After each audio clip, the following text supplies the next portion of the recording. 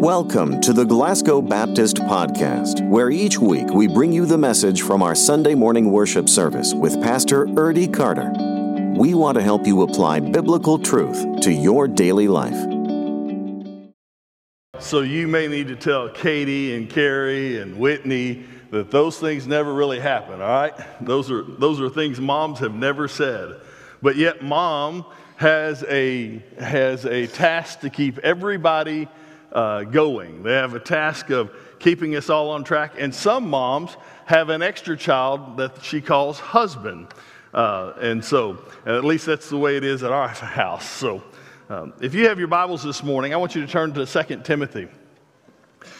And as we talk about moms, there's a lot of great things that we know about moms and how they love us, how they take care of us, and how they provide for us. And sometimes moms don't always get the credit, but moms have a way of influencing a child's life. And this morning I want to look at that, and we're going to look at 2 Timothy chapter 1 in just a few moments. But I want to give you some background on this text. Because just like your mom, or just like my mom, who has been influential in my life, Timothy's mom was influential in his life. And Timothy is the man who he is today in our scripture, partly because of his mother and actually his grandmother. And so this morning, as you're here this morning, men, don't check out on me. Don't think that there's nothing about today's message that's for you. Or if you're a single woman, don't check out. Because men, this is applicable to you. Everyone it's applicable to. Whether you're a parent or an aunt or an uncle, there's some wisdom in what happens here. Now, 2 Timothy is a book that Paul writes, and it's his last book he writes. It's interesting, Paul has written 13 books in the New Testament. Out of the 27, Paul's got 13 of them. And in those 13 books, Paul has written over and over, and 2 Timothy happens to be his last book that he writes. And he writes it to a young man who has been his disciple. Paul has done 3 missionary journeys. Paul's been considered the greatest Christian of all times. Timothy himself has been considered the greatest disciple of all times. And so as we look at the text, we find that there is this moment for Timothy and Paul. And Paul recognizes Timothy's faith. Actually, in one of Paul's early journeys, on the first missionary journey, Paul finds himself in an area in which he's preaching the gospel. Now, there's 3 basic things that happens when Paul preaches the gospel. 1, people recognize their need for Christ, and they repent, and they follow Christ. 2, they go, well, I'm not really sure I know enough about Christ. Let me learn more. Or 3, they look at Paul and they dislike the message he's saying, and they try to run him out of town.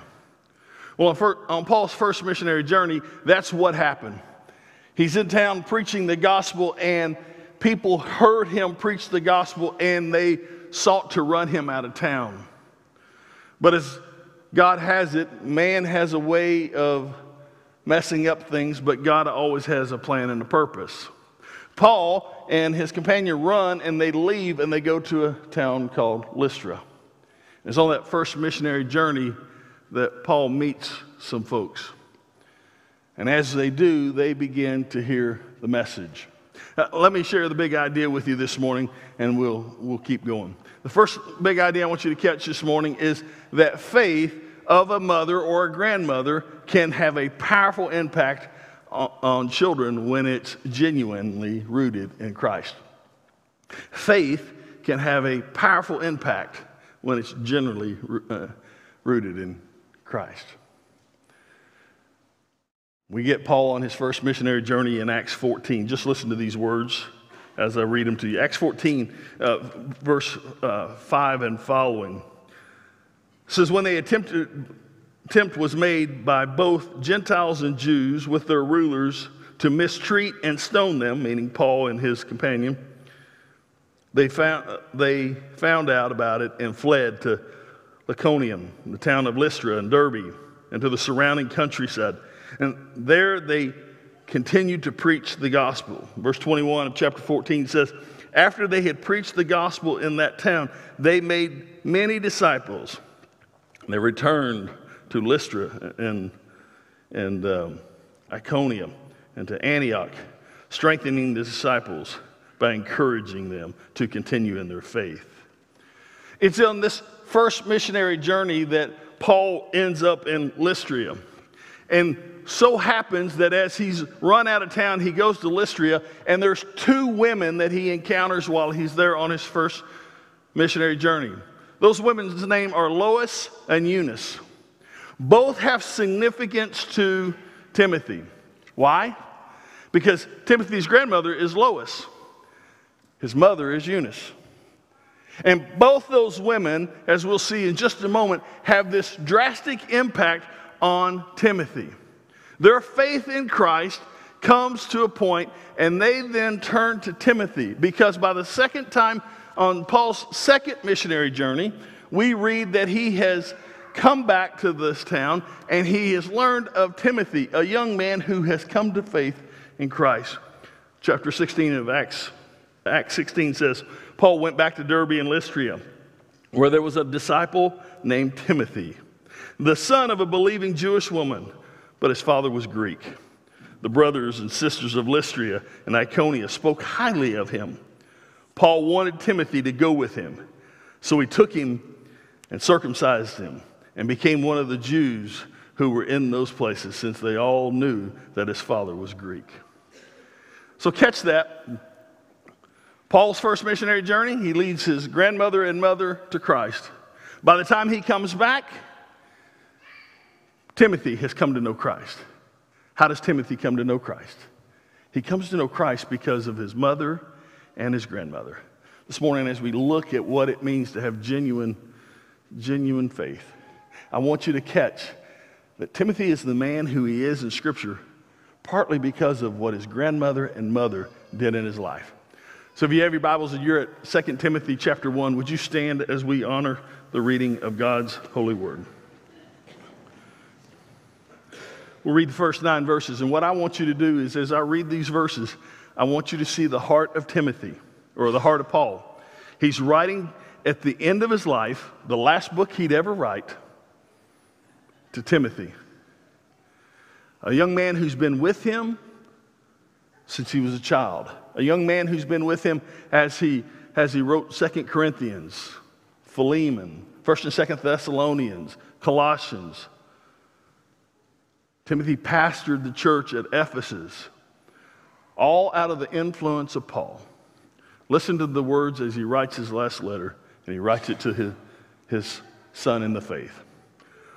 Verse 1 says, Paul, an apostle of Christ Jesus by God's will, for the sake of the promise of life in Christ Jesus, to Timothy, my dearly loved son, grace, mercy, and peace from God the Father and Christ Jesus our Lord.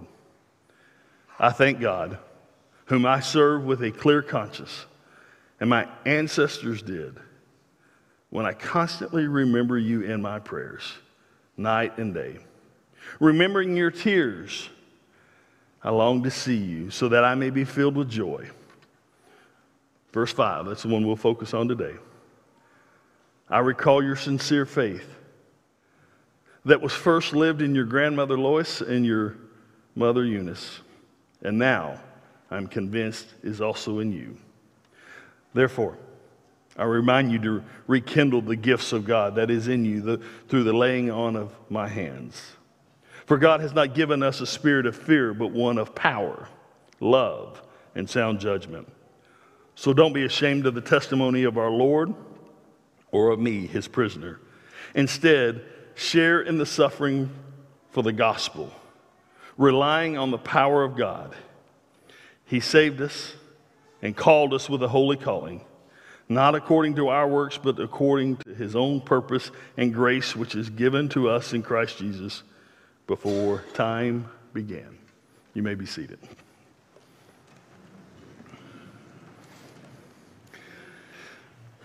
Timothy, who is Paul's disciple, Paul writes to him in the last letter. And he uses these words in verse number 5. Sincere faith. When I think about sincere faith, I spent some time this week, I looked it up, and it's genuine, pure. It's a genuine, pure faith.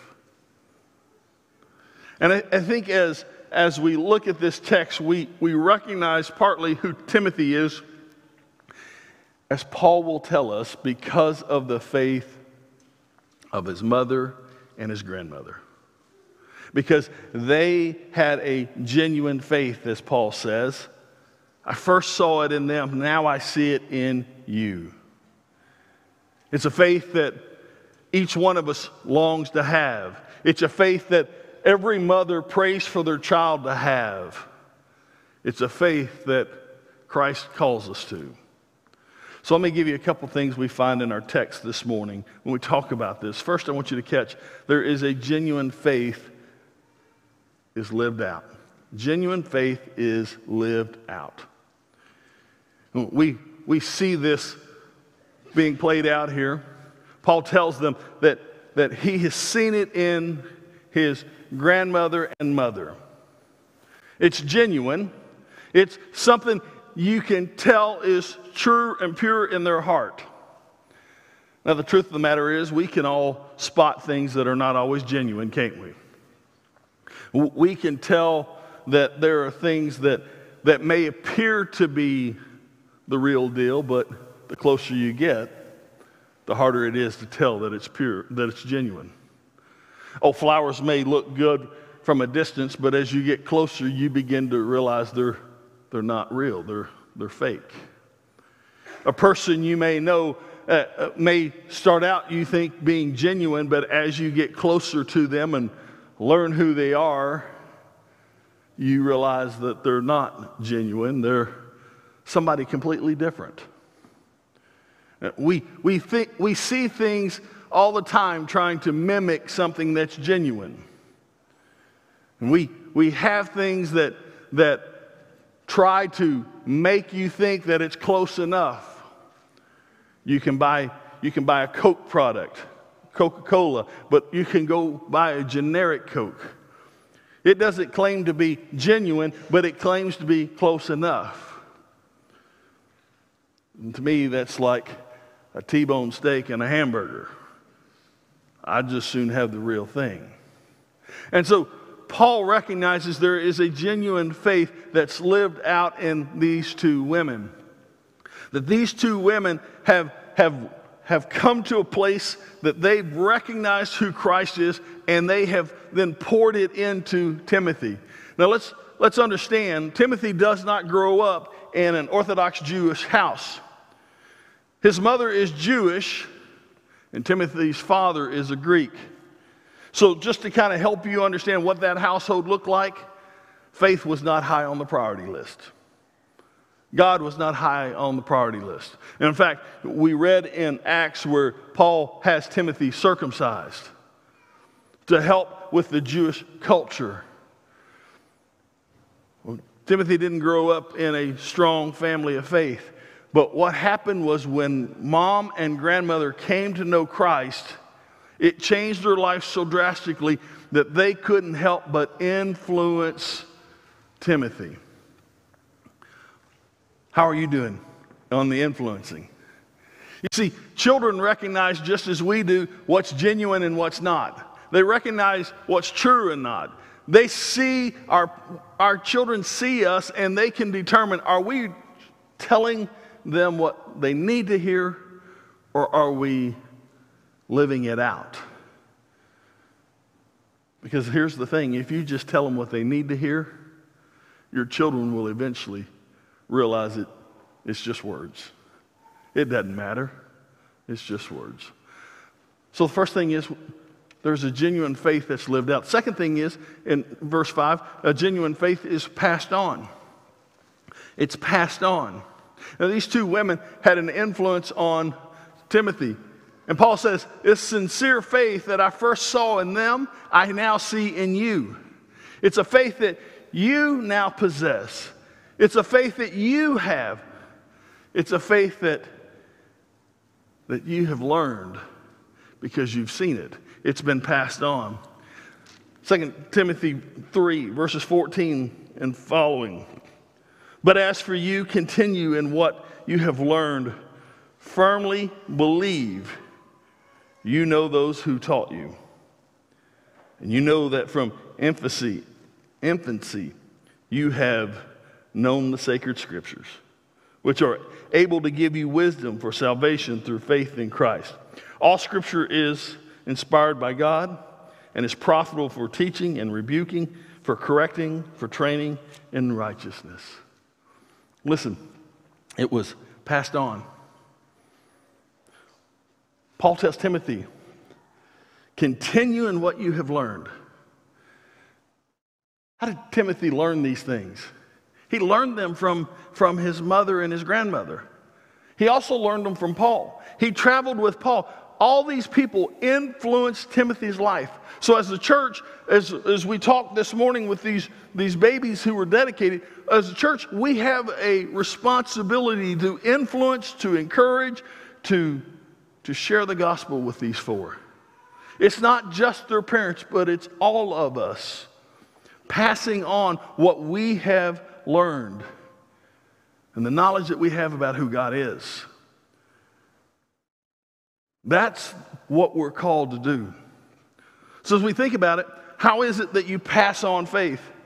Now listen, there is no guarantee. Hear me very carefully. There's no guarantee that if you will pray for your children every day, if you will take them to church, if you will help them and read with them every day, there's no guarantee that your children will follow the way of Christ. Because the truth of the matter is, just like shooting a bow and arrow, once you release it, the wind and other obstacles can move it off target. The best thing you can do is line your children up the best way you can and pray that everything else works out. So I'm going to give you three things, that will help us pass along that genuine faith. They're not guarantees, but they're the things that we need to be doing. The first one is we need to read the Bible to your children. Your children need to hear you open God's Word and read it. They need to hear you speak God's Word. They need to hear and see the Bible opened at your house, not just on Sunday morning. Your children don't need to hear the conversation, "Where's my Bible?" Because I forget where I placed it since last Sunday. A dear man I love to death, I gave a hard time to for many years because he put his Bible in his car and did not take it out until the following Sunday. He laughed and said, "That's why I don't lose it." And I finally said, "Well, how are you growing in Christ by leaving your Bible in your car?" Well, I never really thought of that. You need to take your Bible in and read it. Don't just put it on a bookshelf. Your children need to see you. They need to see you have a quiet time. They need to see you wrestling with God's Word, understanding God's Word. The greatest thing a child can say is, "That chair right there is where my mom or my dad sits and studies the Word of God." The best thing your children can do is hear you read God's Word out loud. Now, those things help pass on to a child. Because let's be honest, our children pick up more than we really want them to at times. They hear us at a small age, and they may not know everything, but they sense when something's not right. They sense when we're not telling them the truth. They sense when we're being genuine. Do you read your children the Bible?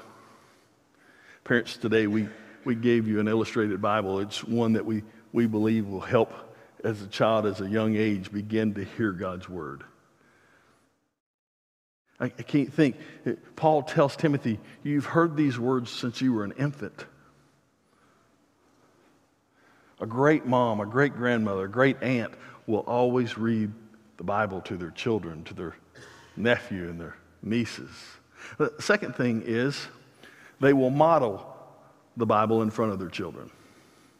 They will model the Bible in front of their children. Every day we have an opportunity to model God's word. In fact, let me just give you a heads up. When you leave here today, you'll have an opportunity to model God's word. You'll get in your car as you go to a restaurant or you go home or you do whatever you're going to do. You're going to get a chance to model God's word. There'll be a car that pulls out in front of you. How will you model God in front of your children when that car pulls out in front of you? When the waitress or the waiter messes up your order, how will you model God's word in front of you? You have a chance to model God's word. You have a responsibility to model God's word. One of the things about modeling that, it comes easy when that's your lifestyle. When it's a part of your DNA, when it's a part of who you are, when it's just, when you've prayed up, when you've read God's word.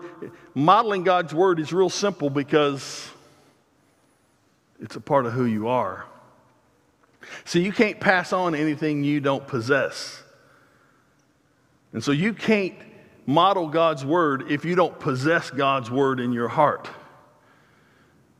You've got to know that, understand that, come to a place in your life where you reflect that, where your children see that, where your children see how you handle disagreements. In fact, let me say this to you, parents. As your children get older, help them see how you and your spouse handle things. Teach them now. I can't tell you the number of times I've sat down in premarital counseling for a wedding, and we'll always talk about families. We'll always bring in families. I'll look at the one of my favorite things to do is I look at the groom, and I'll say, so tell me what you don't like about her family. And he'll always, most of the time, they'll always be quiet. Well, I like her family. Then I'll look at her and go, tell me what you don't like about his family. And she's got a laundry list. When she's done, then he's like, well, wait a second, I got a few things I want to add. Right? One of the things we talk about is family. And we'll talk about, how did your parents handle conflict? You know, sometimes we'll get people who will go, I don't know. My parents never argued. And I'll go, they did. They just may have never done it in front of you. So how do you handle conflict if you've never seen it? Parents, help them understand how to do that. Show them, model godly love and how to deal with conflict. We have an opportunity to influence our children. Scripture teaches us that we are to be the spiritual providers, leaders in their life. They don't get that if we don't model it for them. The third thing we have to do is we have to pray the Bible over our children. We have to pray the Bible over our children. We have to come to a place in our life where we're praying God's word for our children, praying that they grow in wisdom and knowledge. Jesus tells the story of the prodigal son in Luke 15. And we always read that story and we always comment about the father sitting on the porch waiting and watching for the child to come home. Now, it's a parable that Jesus is telling, but I always like to think that father is sitting on that porch praying for that son to hear the word of God, longing for that child to realize they need to come home. Abraham Lincoln has said this: I can remember my mother's prayers as they always followed me. They have clung to me all my life. A praying family. Parents, we need to pray over our children. They have to make decisions just like you had to make decisions. One of the things we talk about in young couples is there comes a point where you have to make the decision on your own. Parents, the best thing we can do is pray over our children, that God will lead them to make the right decisions. Because just from a child who grew up with a loving set of parents who said, you're not going to do this, you're not going to do that, only enticed me to go and do. You realize that, right? The more you tell them they can't, the more they want to do. So rather than doing that, why don't we model and pray over them? Read God's word to them. So I thought about this Mother's Day. Yesterday I had the privilege to go see my grandmother. Our family gets together typically on Saturday or Mother's Day. My sister's husband pastors a church. Of course, we're here in Glasgow. My brother and his wife are in Georgetown. So it's just easier most of the time for us to get together on Saturdays. My grandmother is 97 years old. I could spend hours telling you about the influence my grandmother had on my life. My mother had a huge influence in my life. And it's all because of the influence of my grandmother. My mother taught us genuine love. She taught us a sacrificing love. My mother would spend hours at the ballpark and watching us play ball, cheering us on. And then when we were at home, of course, we didn't have all the travel ball. We, played maybe once or twice a week. So to get practice in, my mother learned to hit fly balls in the backyard. We had a big enough yard that she could hit a fly. She'd toss that thing up and hit it. And occasionally she'd hit it too hard and it'd go over the fence. Mom, then we'd have to crawl over the fence to get the ball. But my mother learned that from my grandmother. My grandmother's 97. You see her there in this picture.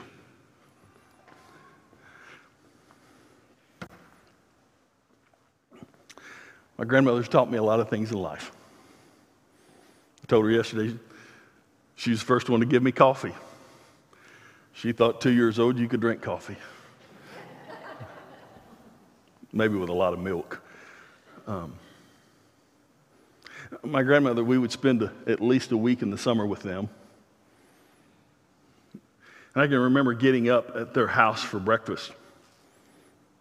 We'd always get up early because there was farm work to be done. My grandfather was a preacher, but he was also a farmer. We'd always sit at the table. She'd cook breakfast, and we'd always sit at the table. And before we'd ever eat anything, my grandfather would open the Bible, and he'd read. My grandmother would sit there right next to him. My grandmother showed me what love looked like. She was always caring and compassion. She's always willing to do whatever. I laugh and tell the last memory I have with my grandfather preaching. Pam and I went with them for him to preach a revival someplace one night. My grandmother stands, as you can tell, she's not a very tall woman. She stands about 5'1", 5'2", probably weighs 120 pounds. 100 of it is in her right foot. She would drive that Cadillac, and she could make up some time. The last time we were in the car, she leaned over. We're rolling over these country roads. I mean, just air under us. My grandfather and I are spread out in the back seat of this big Cadillac having a conversation, and I'm watching the deer. Pam sees the deer. Finally, my grandmother leans over and says, I haven't told Harold, but I got to have cataract surgery. Pam's prayer life just got a little stronger that night.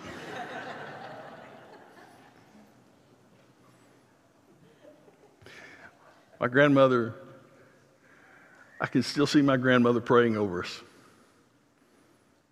stay at her house, and I'd stay in one of the rooms. She'd come down the hall every night. She'd pray over me. She reminded me yesterday. She says, I pray for you.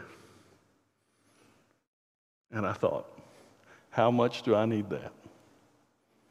The influence of that woman. She and my grandfather raised 4 children. The last time all 4 of them heard my grandfather preach was here in Glasgow, Lick Branch, Cumberland Presbyterian. My grandfather was a Cumberland Presbyterian. And I'll never forget that service. My grandfather stood up and said, I've raised all 4 of my children to be Cumberland Presbyterian, and they've all turned out to be Baptist. But he said it with a smile on his face. Much of who all 4 of their children are is a reflection of them. All my aunts and uncles are highly involved in the church, love the Lord, have taught their children to do the same. I don't know what I'm going to do when she says goodbye.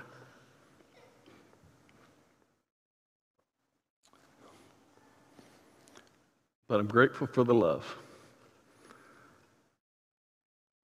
that she has genuinely influenced my life. Timothy, I can only imagine how his mother and his grandmother challenged his life, influenced him to be the man that God used to influence the church to carry on the gospel. That's what genuine faith does. Whether you're a mother, a father, aunt, uncle, our job is to have genuine faith, to love people unconditionally so that they can know the Father's love and grow in that love and go share that love with others. If you're here this morning and you don't know that love of the Father, I'd love to share that with you this morning to help you understand that there's a God greater than anything you've experienced. Your father and your mother on this side of eternity may have been so far removed from God that you don't know what the love of a father or the love of a mother looks like. Let me tell you, your parents, or God is not a reflection of your parents. He's a reflection of his heavenly Father. He's all love. This morning I'd love to share that news with you, to tell you that he loves you no matter what your past is, no matter what you're going through. He doesn't expect you to get right at the moment.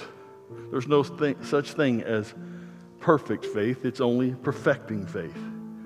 We come to a place in our life and we start growing and learning who God is. If you don't know Christ this morning, I'd love to tell. If there's another decision on your heart, would you make that known as well this morning? Whatever God leads you to do, would you let him have his way in your life? Would you stand with us?